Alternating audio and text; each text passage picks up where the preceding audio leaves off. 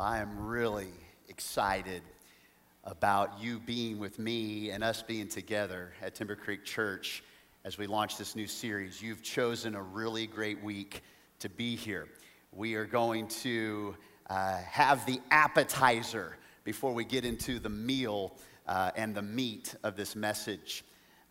We are going to set the dominoes, stack the dominoes on a series that I believe is critical for you and critical for our culture. A time where people are begging for truth, begging for answers, and unfortunately, in many aspects, the church has been silent or the church has been stuttering. How can we live in the middle of these days and still be strong? Like a Daniel, like a Shadrach, Meshach, and Abednego, when the heat of this culture threatens to cancel you for standing up for what you believe to be is truth. That's what we're going to unpack. And I want to start with some easy to access numbers. You guys, you know the number to call when there's an emergency. It's a three number. When you call for an emergency, it's what? Ghostbusters? No, yeah, it's 911. It's 911. Now, used to be children, there was another number. Now it's just like slang. It's like, hey, what's the 411? But did you know that the 411 was actually a number? Now, if you live right now, if you live right now, hopefully you're living right now. If you're not, let us know. We want to help you. There's more important things in this sermon right now for you. 411 is directory assistance, and used to be you couldn't get on your phone and go to Google and find something out along with the directions on the website and the reviews and the menu. You had to call 411 and someone would answer, and you'd have to ask questions, or you'd have to dial something in, or you'd have to wait for the tone. I mean, it was, this is how we approach God. Many of our prayers are 911 prayers.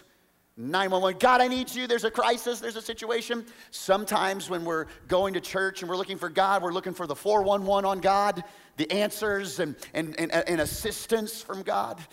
I want to start this series by giving you another number. It's the 311. It's the 311.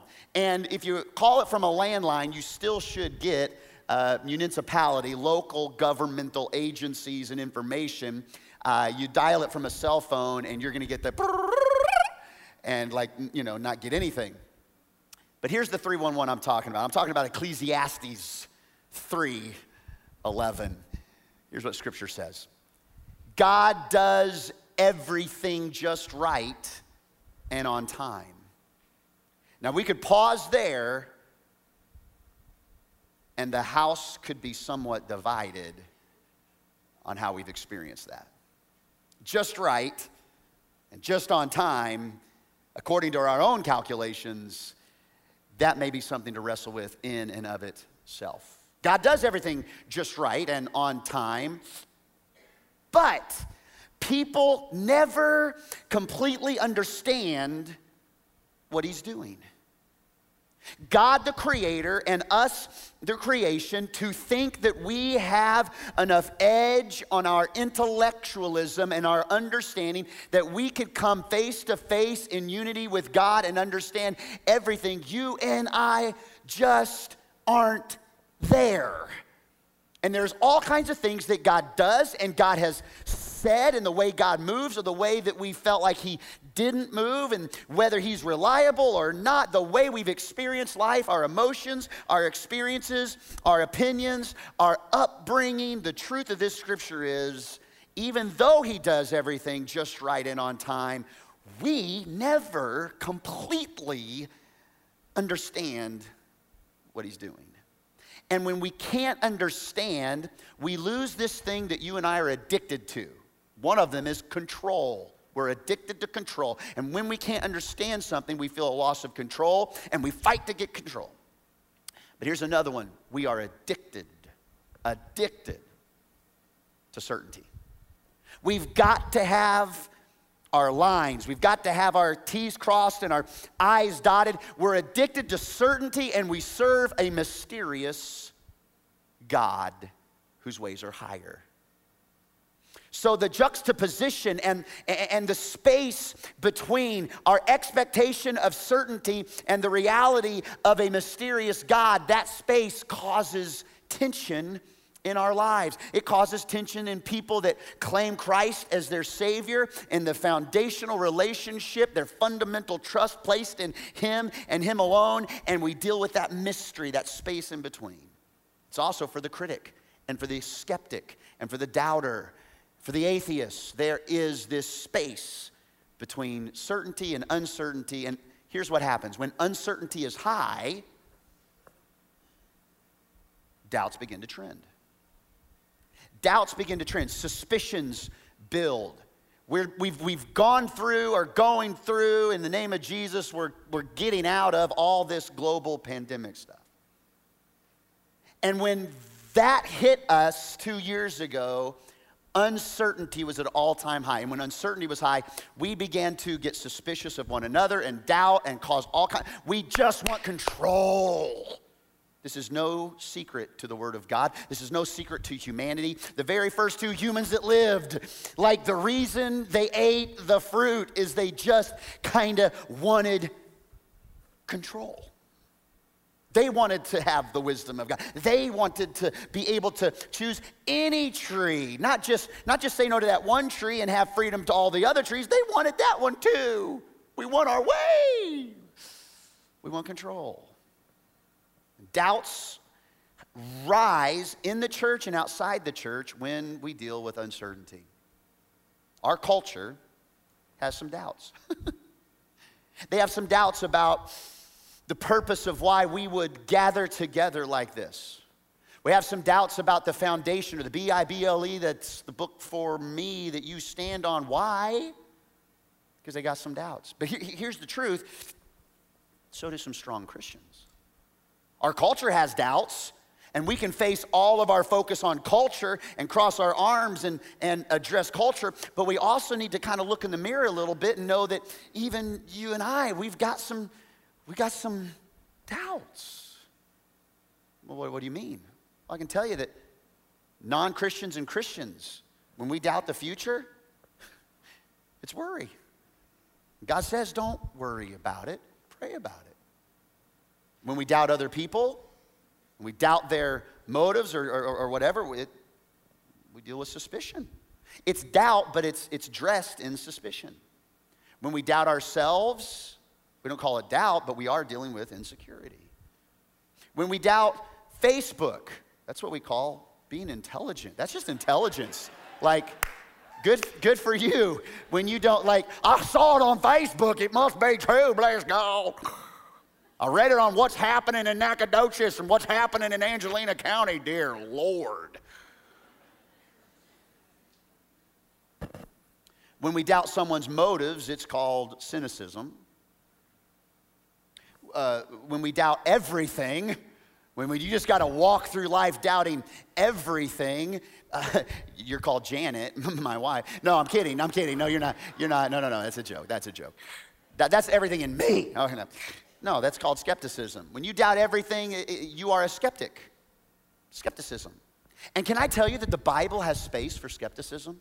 As a matter of fact, on the day of Pentecost, 10 days after Jesus ascended into heaven, and for 10 days, 120 people waited for the gift that Jesus had promised them before ascending.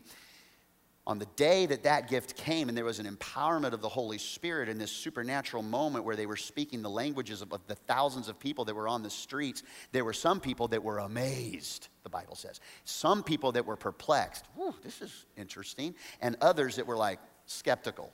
As a matter of fact, they said, these guys are drunk. They've had way too much to drink. And Peter gets up and says an unbelievably awesome statement. He says, we're not drunk. It's only 9 in the morning. like give us a second. There's space. When we doubt everything, it's skepticism. Now, when we doubt God, friends, I want to tell you, we say it's unacceptable. We say, you're doubting God, that's immaturity. It's time to grow up in your faith. But can I tell you that actually neither one of those are what it is when we doubt God. Let me tell you what it is when we doubt God, okay? Here's what it is. It's normal. It's normal. Well, maybe for the weaker Christ follower that would be normal, but you gotta rise up, you gotta stand on the solid rock on which I stand, though all other ground is sinking sand.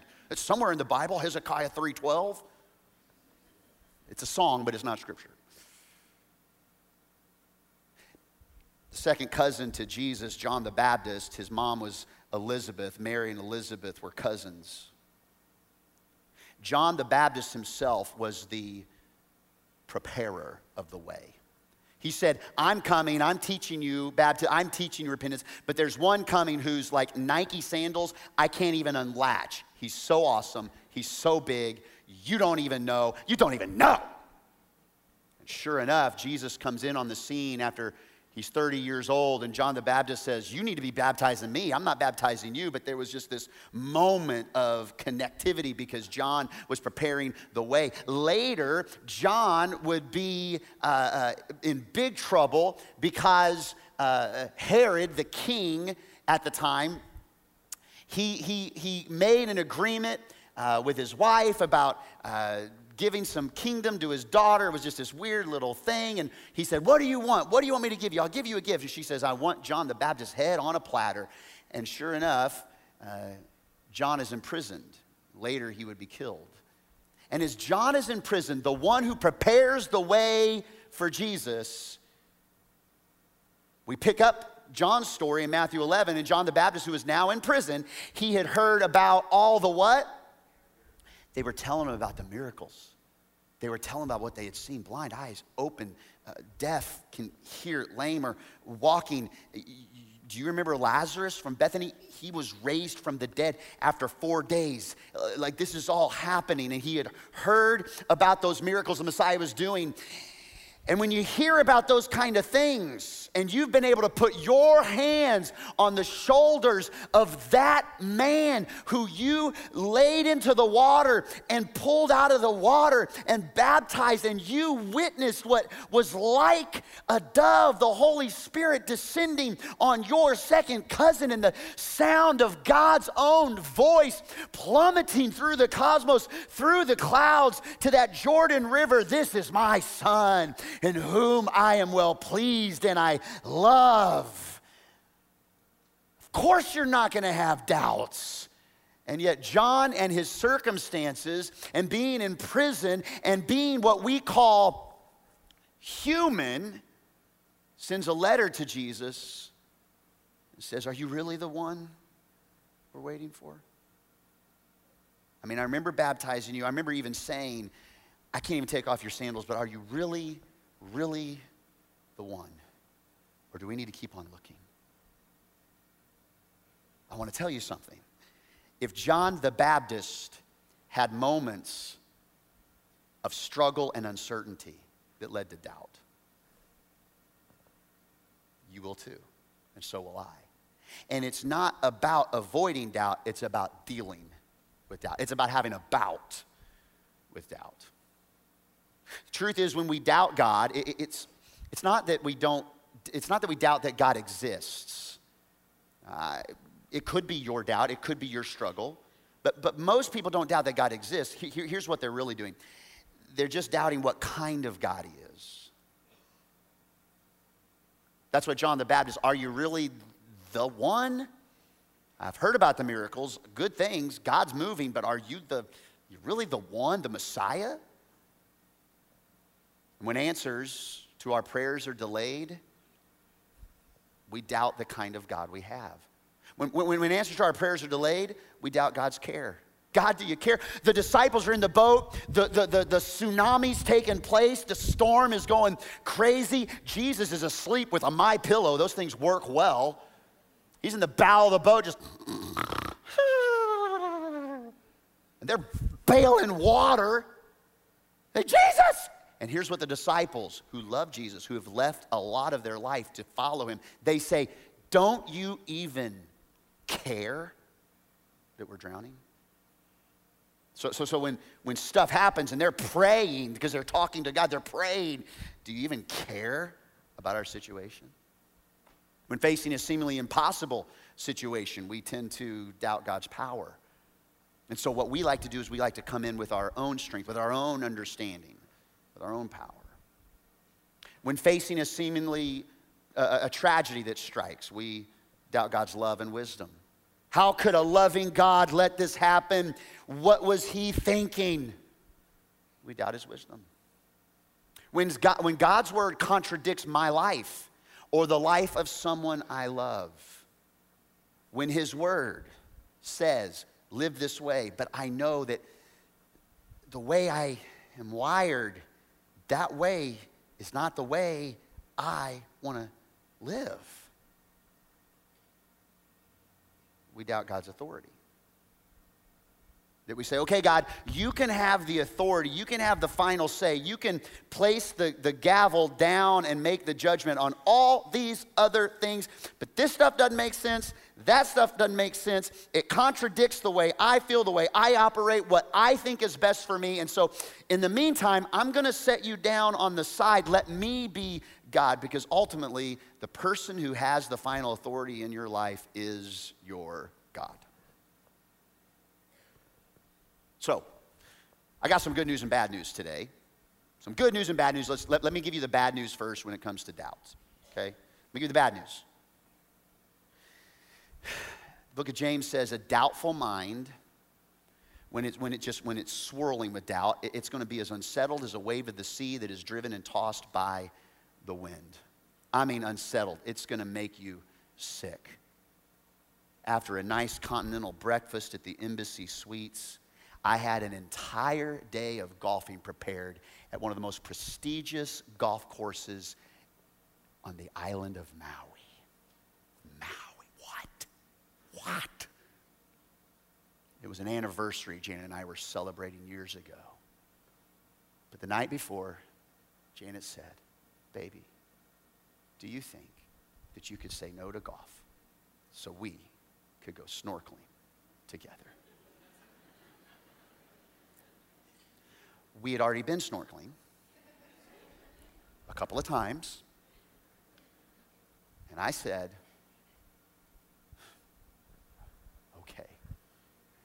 okay. You're right, that does deserve an applause. You ought to be proud of your pastor. Okay. I said it in love. You bet, baby. I got you, girl. Caution to the wind. Let's do this. I'm going to swim around and goggle at you. Anyway, we eat the continental breakfast. We head out. And I mean, I have never been on a bumpier ride. Heading out to this little crescent moon-shaped little island called Molokini. We get out there. And the water's muddy. It had rained the night before. No snorkeling. I'm thinking in the back of my head, I could have been golfing. It's okay. I love you, girl. Let's go. So we take the boat back without ever even getting out of the boat.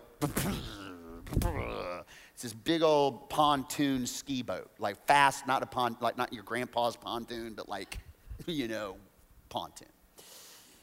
We get out back towards the shore. They let us out. I'm swimming around, and I am sick as a dog. I start throwing up tater tots from the continental breakfast. Good news is all the fish were around me. I got to see them. I got sick. I'm thinking to myself, why did I say yes to this? I could have been golfing. We get back in, we've seen some school of fish. They said, well, there's another place where there's some turtles. We're going to take them out there. And I say, there's some turtles like this, because the guy was talking like that. The guy was like tannest legs I've ever seen in my life, Daisy Duke shorts, and he was a boy. And it was awesome. And we get out to another place, turtles. I'm going to finish this story because I don't even think it's going anywhere, but I'm going to finish it real quick. Because we get out to this other place, we're looking for turtles, ain't seeing a dang turtle, I'm just going to tell you right now. And as I'm swimming out there to where the turtles are supposed to be, Janet's already out there, and she's like, and I'm thinking I could have been golfing. And as I'm out there, one of the craziest moments of my life, I kid you not, boom, out of nowhere, unbelievable, searing, sharp pain all over my body. Like I froze. I thought I was being I thought the water had been, I thought I was being electrocuted. I felt like then that I had ran into a net, like a fisherman's net that was electrified or something. Because there was this net all over my face like this. Come to find out, I had swam right into a school of jellyfish. Lines like this. I'm going, And Janet, guys, my wife, she's amazing. She is amazing. We'll run together long distances, and we can get to mile 12. She's like, this is so great. Oh, this is the day the Lord has made. And her ponytail just swinging behind her. It's wonderful. I'm going to take that ponytail. This is how she responds in the water. Oh, what's wrong, baby? I'm like, I can't move. I don't know what's happening. I can't. And she goes, oh, do you have something on? I kid you not, this is exactly what she does. She goes, oh, you have some, and she touches one of those little lines, and she goes, she just swims away.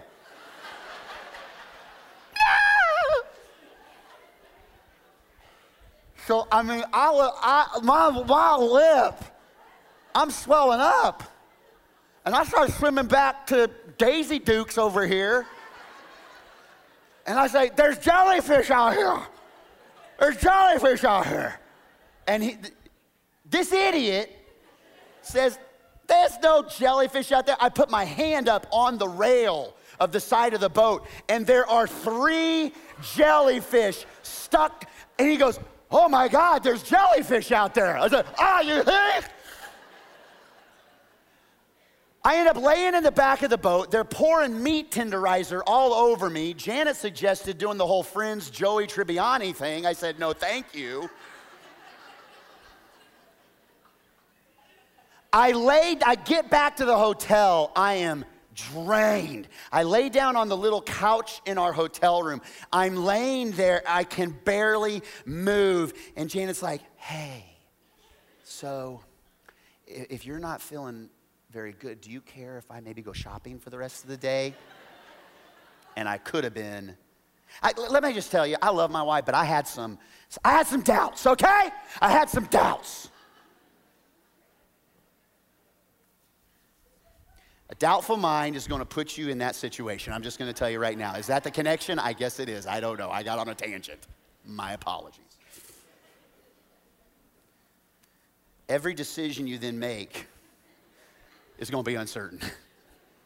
As you turn first this way and then that. Another translation of this scripture says, a double-minded man is unstable in all his ways. Doubt, the bad news, double-mindedness, it's not a place you want to live. And some of you are living there. Most certainly our culture is living there. Double-minded. The good news. Here's the good news about all this. Good news? We're often troubled, but we're not crushed. And sometimes in doubt, but never in despair. So what's the good news today? It is possible to doubt without being defeated. You can deal with your doubts. You can have a bout with doubt, whether you are a secularist or you are a devout Christian. You're going to deal with doubt. You don't have to be defeated by them. And you don't have to cower away from strong arguments. And you don't have to just put your ears in your fingers and say, God said it, I believe it, that settles it, and okay. But culture,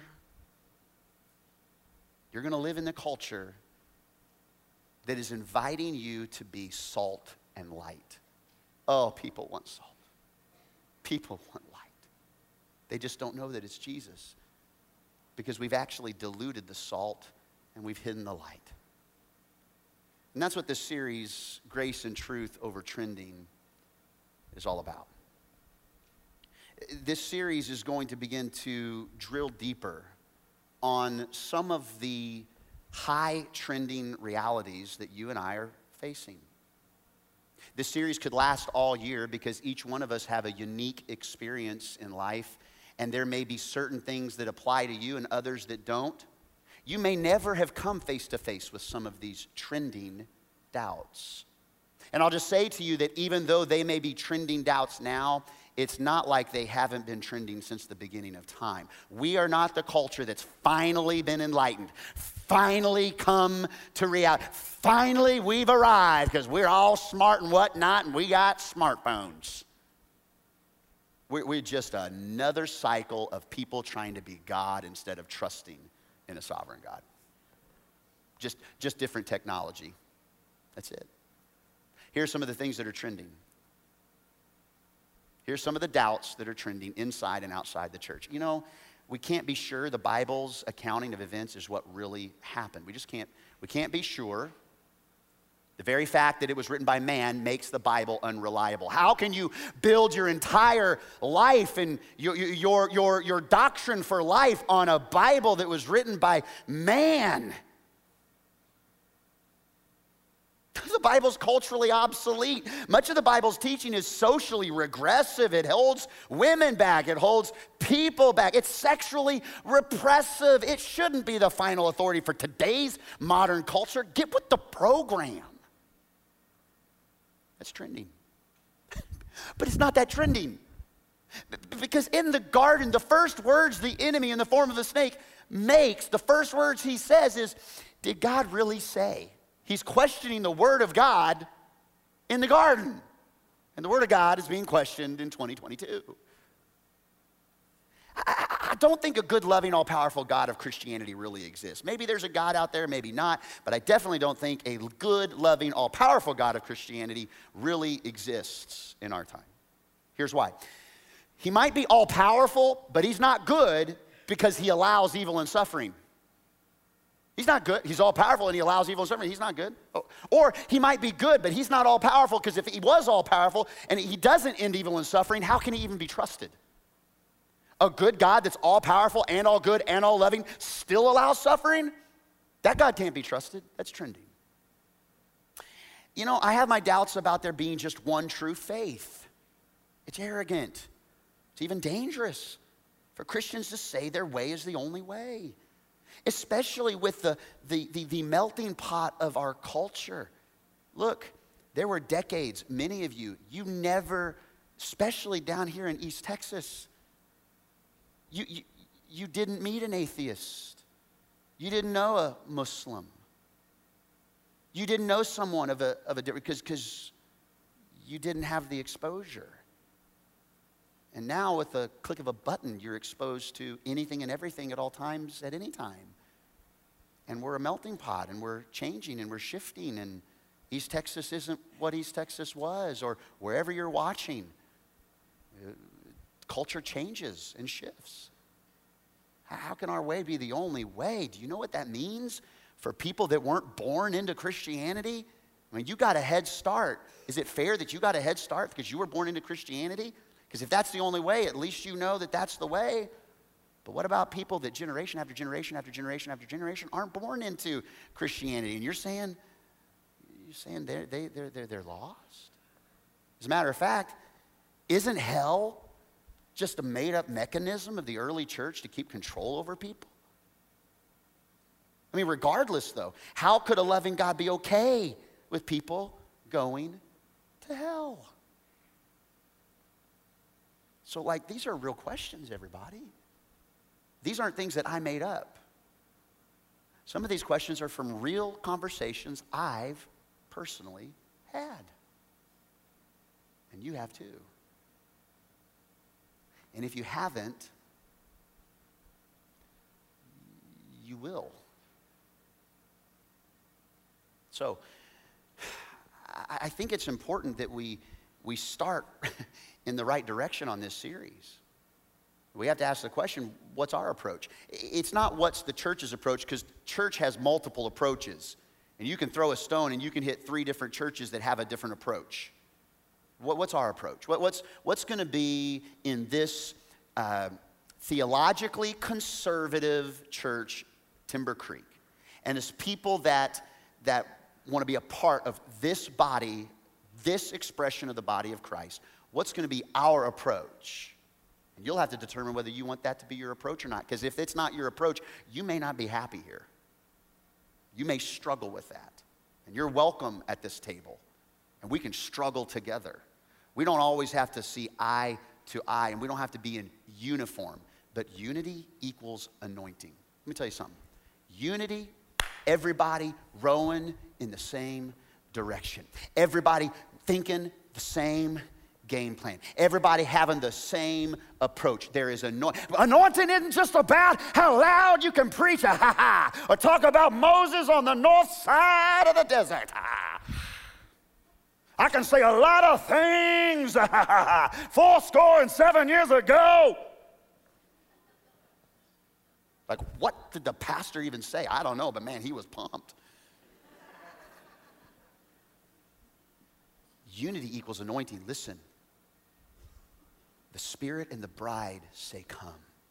Let all who are thirsty come. The book of Revelation shows us that Jesus is saying things to us. And the bride should be saying the same thing. And when Jesus is saying, here's how I want you to approach things, and we're saying, here's how we're going to approach it, God, the way you want us to approach it.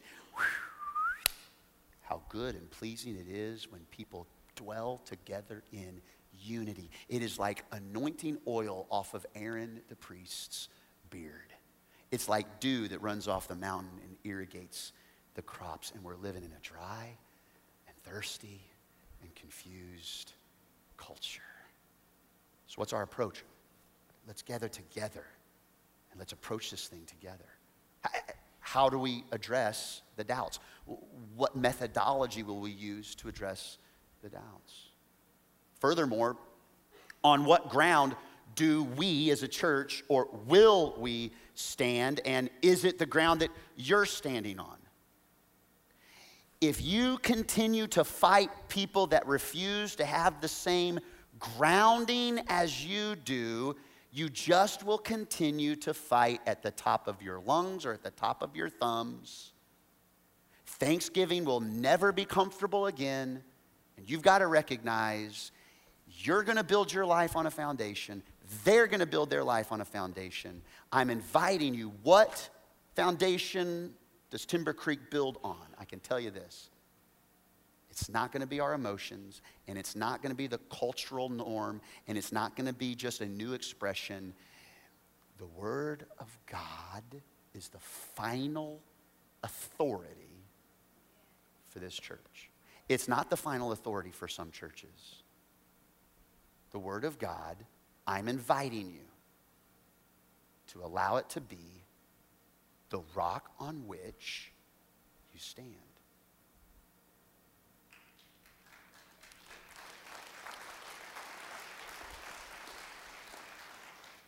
And here's the problem, though. It's way more than just opinions here. It's not standing on the solid rock on which I stand, and it's just all opinions, and I say it this way, and you say it this way. Oh yeah, check, mate. New game. This isn't about having an opinion. This isn't about winning an argument. It's not about having a watertight argument that nobody can fool you with, because this is really about people we love. And we're trying to win arguments, and we're losing people. We're stomping our feet, and we're losing people we cherish because we just can't have a conversation. We can't reason together. We have lost the art of just sitting and talking.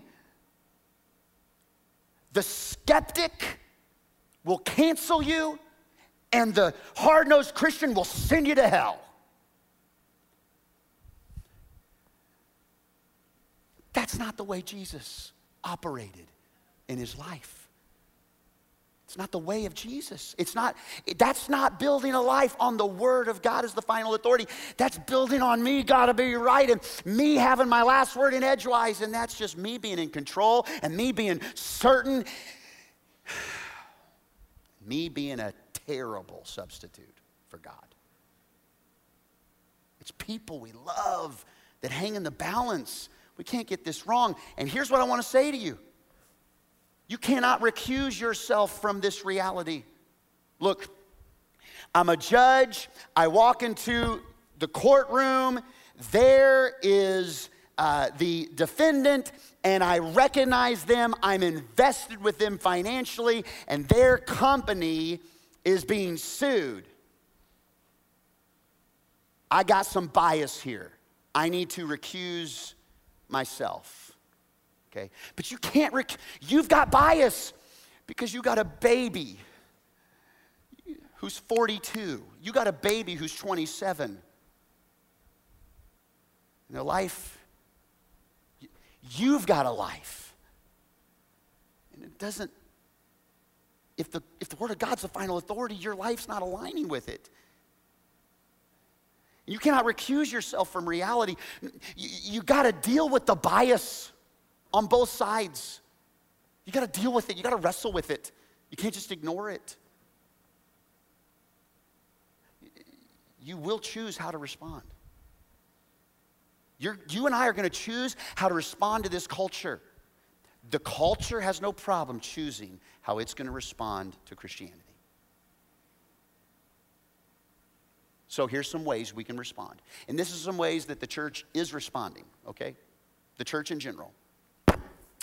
We can attack culture aggressively. And by doing that, we marginalize our voice.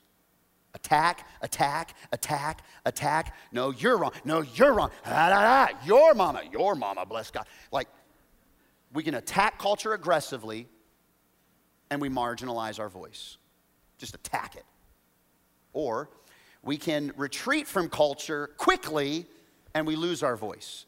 And this is really where the church has been, I believe, a mixture between these two in the last 20 years or so. Here's another one, though, that the church has been sliding into.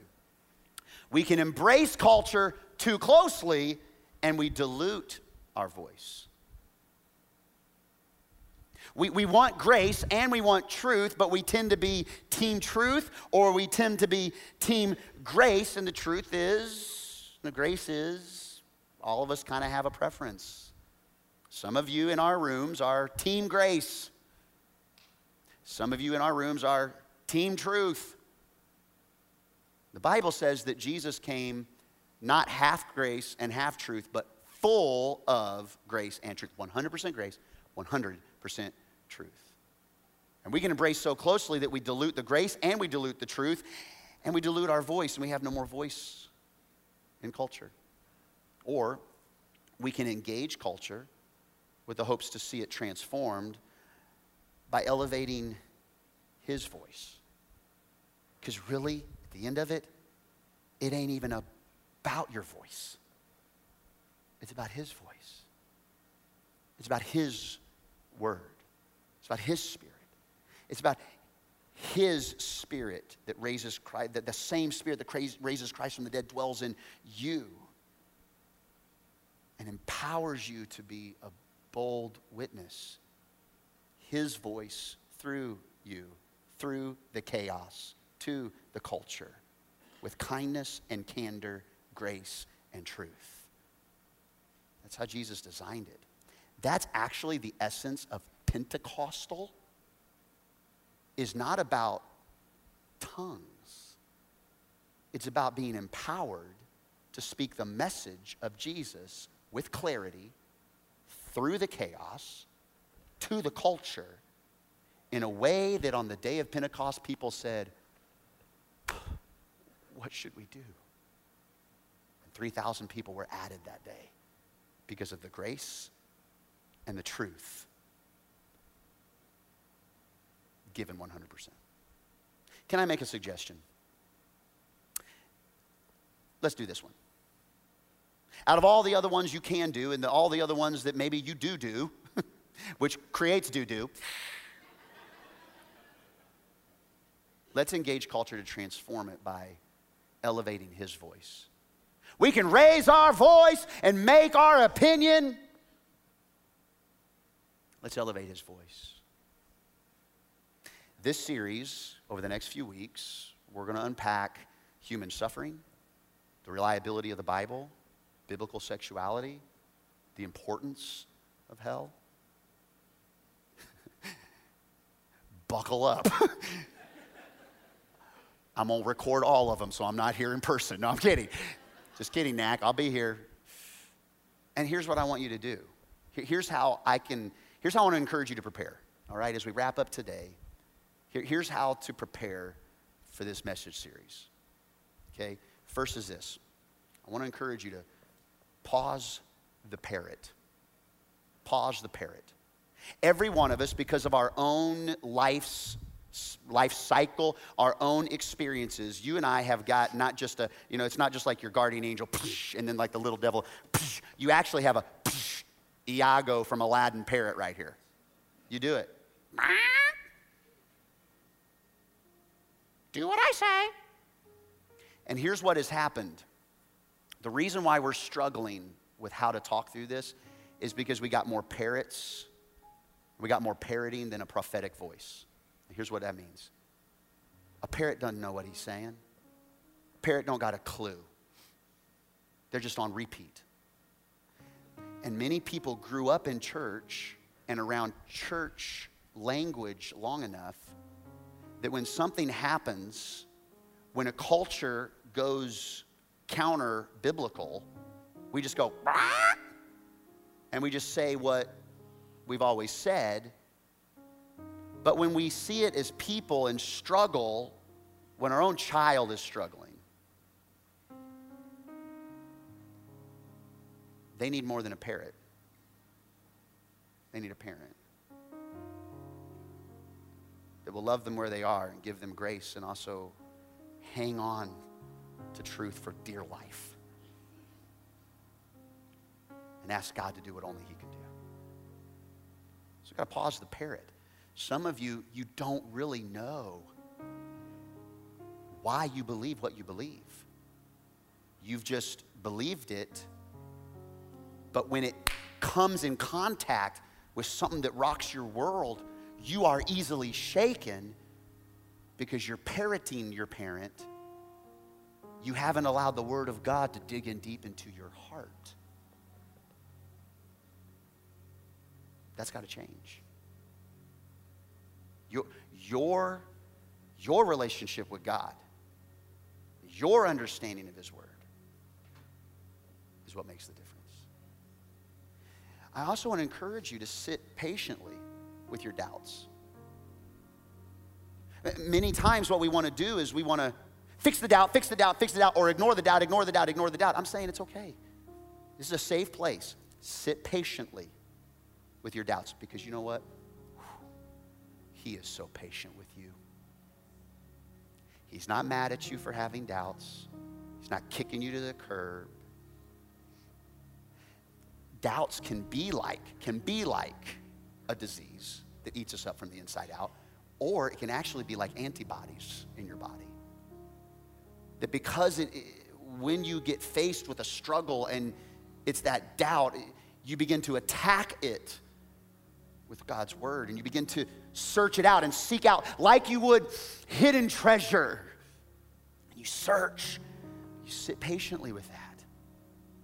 Allow God to work. And sit patiently on both sides. Listen, you can sit patiently with your perspective of a cultural norm that you might even be sitting counter-biblical. I'm inviting you. It's okay. Sit patiently. But don't just sit permanently. Uproot it. Pause the parrot. Pause the parrot of living just in a Christian home, and pause the parrot of culture begging you just to take everything they say hook, line, and sinker. Brat, brat, brat, everywhere, all the time. And you read a blog that shook your world, and all of a sudden you're going to doubt all this stuff? Sit patiently. Choose curiosity over defensiveness. There's no reason for us to be defensive on these things. We're going to stand for the truth. We're going to fight for the truth in the way that even the book of Jude says we ought to contend and defend the truths. Contend and defend. We're not living We're living in a culture that was founded on godly principles. But we're living now in a culture that is begging to be post-Christian, begging to push those things aside, to take on all the dressings of secularism, humanism, Marxism. Marxism isn't a political thing. It's actually a biblical situation. There's biblical ramifications in that. You may not even know. Why? Because we just kind of hook, line, and sinker listen to the parrot of the Republicans or the parrot of the Democrats or the parrot of my opinions. Pause all that. Dive in on your own. You know what else? The book of Jude says, be merciful to those who doubt. Jude chapter 1, be merciful.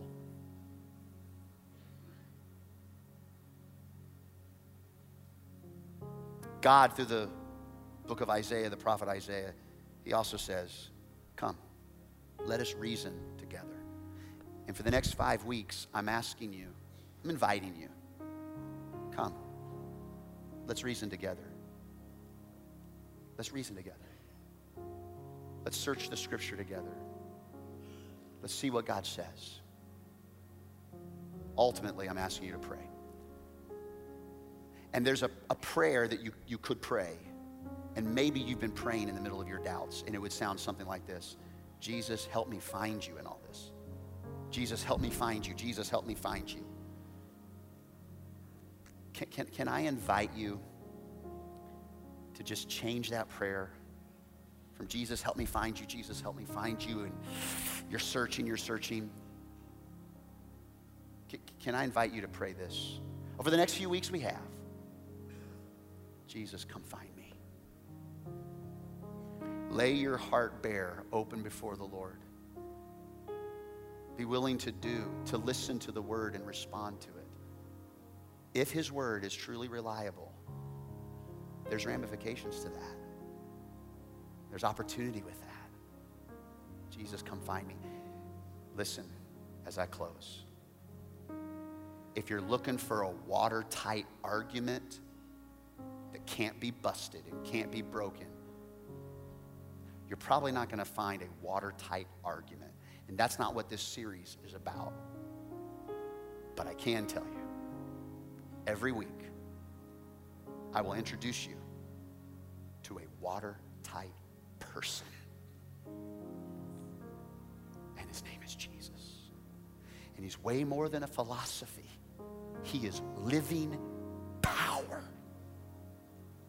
He is a person that is living and powerful, not to be read and discerned, but a life to be encountered. Jesus, come find me. Good news is, he already knows where you are. All locations, would you pray with me today? Close your eyes. Let's do that in this moment. Isaiah says, come, let us reason together. And the next prophetic moment, the next voice of God through Isaiah says, though your sin, what separates you from God, though your sin be like scarlet, it's everywhere, it's deep, it's dark, it's stained, I will make it white as snow. And the number one thing is not getting all your questions answered. The number one thing is coming to the way, the truth, and the life. It's not an answer, it's not a solution, it's a person, and his name is Jesus. And maybe, Jesus, come find me. It may be that this is your opportunity because Jesus has been waiting for you in this moment right now. And it's time for you to surrender to him. It's time for you to invite him to be the Lord and Savior of your life. The Bible is not about people trying to find God. It's actually God chasing after people. And he's brought you to this moment of opportunity. Here is his good news in a nutshell. He loved you so much, he spent the most valuable treasure in heaven on you. He sent his son Jesus to live a perfect life and die an excruciating death because you could never live the perfect life and you deserve death, so he dies in your place. He raises again to show you he's got the power for you to live victorious if you trust in him. It's his grace that saves you. It's not anything you could do. And right now, you're not preparing a place in heaven by your good works. The Bible says he's preparing a place in heaven for you. someday he's going to make everything right, just like it was in the garden with a new heaven and new earth.